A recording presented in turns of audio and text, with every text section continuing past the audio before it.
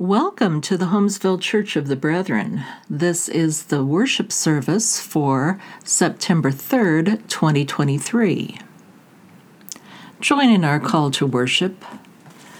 Do not remember the former things or consider the things of old. I am about to do a new thing. Now it springs forth. Do you not perceive it? I will make a way in the wilderness and rivers in the desert.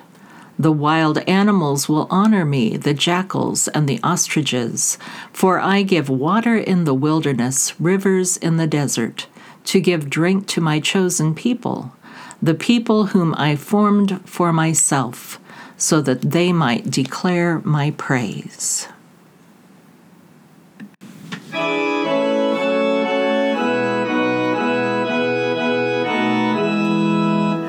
To God be the glory, great things he hath done.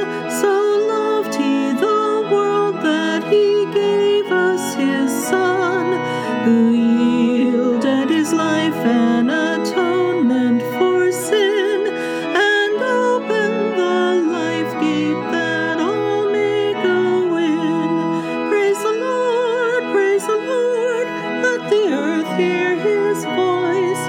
Praise the Lord, let the people rejoice. Oh, come to the Father through Jesus the Son, and give him the glory, great things he hath done. Oh, perfect redemption, the purchase of blood, to every believer the promise of God.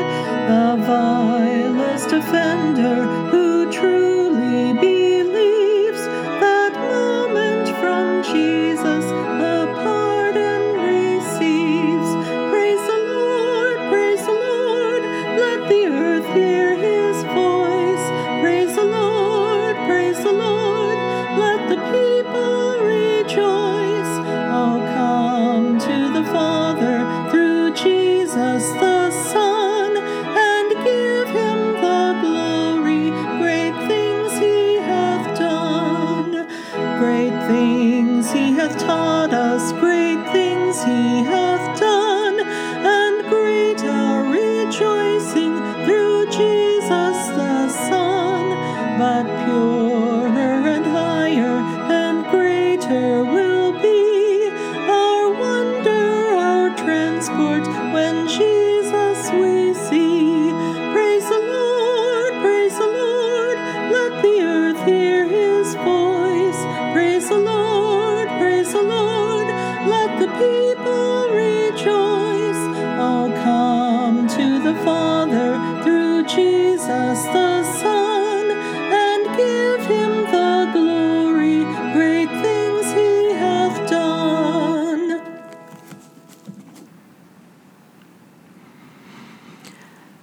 With the jackals and the ostriches, with your saints across the ages, we come to glorify you, O God.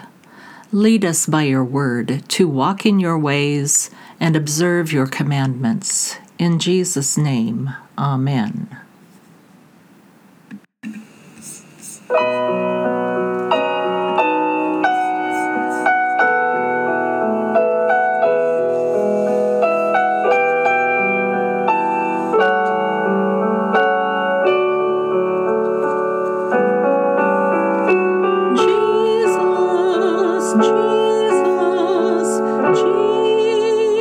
Jesus, there's just something about that name.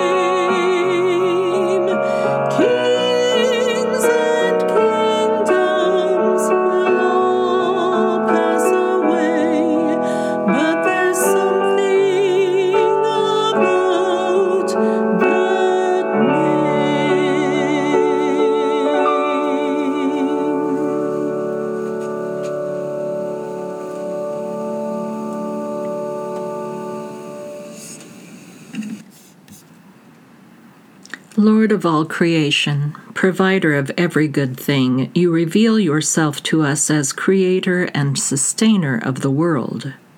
You offer us the earth for our pleasure and care. We offer our labor to you to sustain the goodness of your creation. Hear our prayer for those who invest, risk, and employ. Use their ingenuity for the common good. Hear our prayer for those who build, repair, and produce. Make them competent as they practice their skill. Hear our prayer for those who create, teach, and heal. Grant them understanding and compassion. Hear our prayer for those who tend, love, and care. Give them open hearts and generous spirits. Hear our prayer for those who have completed their labors, and for those who cannot work. Grant them peace and purpose in living. Maker of heaven and earth, pour your creating power through all we do. Make us fruitful laborers in your vineyard. Through Jesus Christ. Amen. We continue our series, Consider the Birds, with The Ostrich, Comedy and Tragedy. Our scripture is Job 30:24-29. Surely one does not turn against the needy when in disaster they cry for help. Did I not weep for those whose day was hard? Was not my soul grieved for the poor? But when I looked for good, evil came, and when I waited for light, darkness came. My inward parts are in turmoil and are never still. Days of affliction come to meet me. I go about in sunless gloom. I stand up in the assembly and cry for help. I am a brother of jackals and a companion of ostriches. Sometime back in the 1990s, word went out that farmers could make a great deal of money raising ostriches. I don't know who started the ostrich craze, whether it was well-meaning extension agents or hucksters in loud plaid jackets. But farmers who raised ostriches were assured that they were on the cusp of a new wave. Ostriches could be sold to high-end restaurants for their meat, which was red and delicious and low-fat to boot. Ranchers were wanting boots made of ostrich skin, and the feathers could be sold for $100 a bird. Even the toenails and beaks could be sold to the Japanese to make traditional medicines. Every part of the bird was in great demand, the story went. So how can one lose raising ostriches? Well, we had a neighbor who went in for the ostrich farming thing. He was a farmer named Norm, who also served as school custodian and bus driver at Lewiston. He had read up on the ostrich biz and wanted a piece of the action. He made over a part of his pasture with extra strong high fences and procured the food that ostriches like to eat. He anteed over the thousands of dollars required to buy a nesting pair and took the huge birds home. But something was wrong. Instead of settling into their new home, the pair of ostriches fought and chased each other constantly. They kept up this performance until one crashed into the barbed wire and got tangled up and cut quite badly. When the vet came out, Norm found out why the birds were acting so strangely. He had been sold 2 male ostriches instead of the nesting pair. I'm not sure Norm ever really made money raising ostriches, but he kept ostriches long enough that a number of people ended up with an ostrich egg. I inherited one from the 3rd grade teacher who taught before me, and I still have it today. It is a curiosity, but I do not think most farmers made much money from ostriches. Ostriches lend themselves to comedy. Who hasn't seen a cartoon ostrich? Their looks alone are comic, 6 to 9 feet tall, weighing up to 345 pounds, the largest bird in the world. They have only 2 toes on their runner's legs and only 1 claw on each foot. Their eyes are huge, the size of a billiards ball, but their brains are relatively small. Contrary to popular belief, they do not hide their heads in the sand. Instead, they lay their necks close to the ground to escape detection, a good strategy for a 6 to 9 foot bird. Cartoon ostriches are none too bright and fairly harmless. Real ostriches may not be geniuses, but they know how to survive in a difficult environment, and they are far from harmless. One kick from the ostrich's powerful leg can disable or even kill a predator. But usually predators can't get that close. An ostrich can run up to 44 miles an hour, and it can maintain that speed for 30 minutes. Ostriches are a bird of the desert. They lay their eggs in a communal nest on the sandy ground.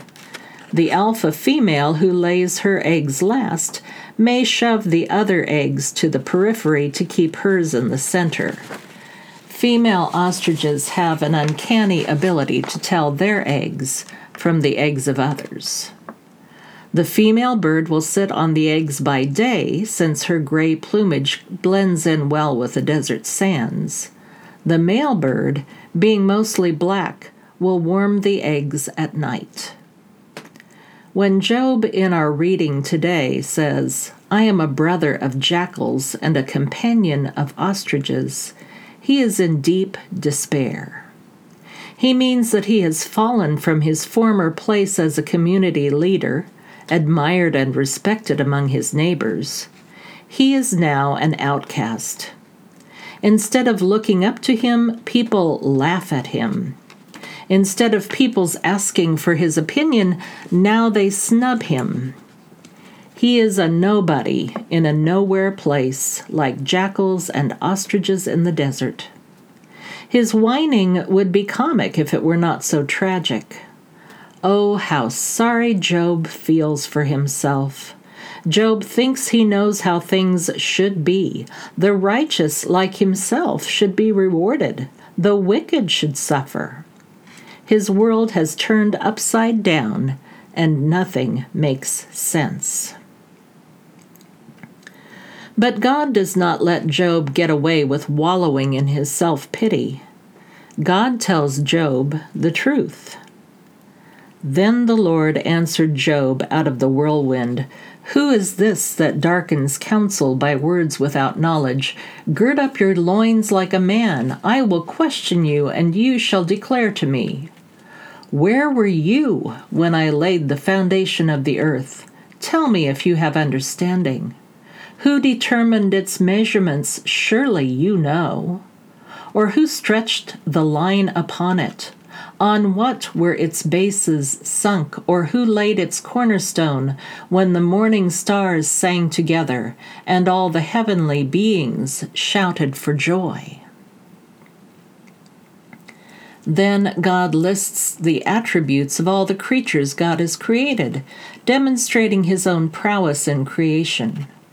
When he gets to the ostrich, he describes it this way: "The ostrich's wings flap wildly, though its pinions lack plumage, for it leaves its eggs to the earth and lets them be warmed on the ground, forgetting that a foot may crush them and that a wild animal may trample them. It deals cruelly with its young as if they were not its own. Though its labor should be in vain, yet it has no fear, because God has made it forget wisdom and given it no share in understanding. When it spreads its plumes aloft, it laughs at the horse and its rider." God goes on with this marvelous monologue, asking first, "Who is this?" and going into, "Where were you?" Job is not the epitome of creation, God indicates. God knocks Job off the pedestal of self. Where once Job thought of himself as the great somebody, God makes Job to know how small and insignificant he is. Where Job once thought of himself as the center of the universe, God shifts that center to the side, where it belongs. God comes to Job in the whirlwind, recounts his creation of the earth, and extols his creatures, from Leviathan to the mountain goat, from behemoth to the vulture, and God sings their oddities. God exults in their variety and uniqueness as he shoves Job off center stage. It is as though God was pointing out to Job that Job is just a creature like God's other creatures. Job is not the center of the universe. God is. Job needs to see things as they really are. And although the ostrich seems comic in his description, that ostrich is exactly what God created it to be. And its speed is extolled in the lines, "When it spreads its plumes aloft, it laughs at the horse and its rider." I'll admit it seems a bit rough, God's treatment of Job, because we humans generally sympathize with Job. Here he was, this righteous, wealthy man, doing everything right, and slam, everything was taken from him. His children, his livestock, his property, and even his health gone overnight. He seems a pawn in some cosmic game of chess. And it doesn't seem fair at all, does it? We, each one of us, the center of our own universe, can see Job's tragedy and feel it as if it were our own. When God comes in and takes the focus off Job and Job's tragedy, it seems as though God is being unkind or inconsiderate. But look at it another way. Maybe God is giving Job a gift. Maybe God is saying, look, stop focusing on yourself. Look around a minute. Look at it all. It's all so beautiful and mysterious and complex and so much bigger than you. Consider the birds. Stop being so consumed with yourself. God is showing Job a world that is different than anything he could have conceived. A terrible, wild world, but a world loved by its creator. Biblical scholar Abigail Pelham says, "Whereas the world of Job and his friends is cramped and narrow, God's world is wild and beautiful. God shows them what the world is like, and what he shows them is so much better than what they have come up with on their own. Here is where you really live," God tells Job. "You do not live in that narrow world you thought you occupied. That's not real. That's something you made up. Come out here and be free as you were meant to be." End quote. Maybe we have identified so much with Job's tragedy that we forget that wider view. God gives us the ostrich to laugh at us. Maybe that is the kind of companion we need. God gave birth to this wide world. God loves it and is nursing it, swaddling it, and giving care to its upbringing. It may be a long process, but God is loving the world and us into fully being. Let us pray. O God, we thank you for the wider view. Help us to consider the birds. Enable us to see you as the center of the universe and not to falsely put ourselves in your place. In Jesus' name, Amen.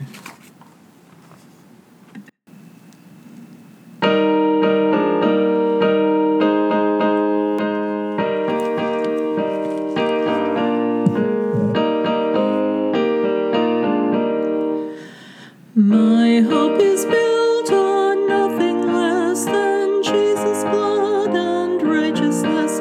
I dare not trust Jesus' name. On Christ the solid rock I stand, all other ground is sinking sand, all other ground is sinking sand. When darkness fails his loving face, I rest upon unchanging grace. In every rough and stormy gale, my anchor holds within the veil. On Christ the solid rock I stand, all other ground is sinking sand, all other ground is sinking sand. His oath is covenant and blood, support me in the whelming flood. When all around my soul gives way, he then is all my hope and stay. On Christ the solid rock I stand, all other ground is sinking sand, all other ground is sinking sand. Not earth nor hell my soul can move, I rest upon unchanging love. I trust his righteous character, his counsel, promise, and his power. On Christ the solid rock I stand, all other ground is sinking sand, all other ground is sinking sand.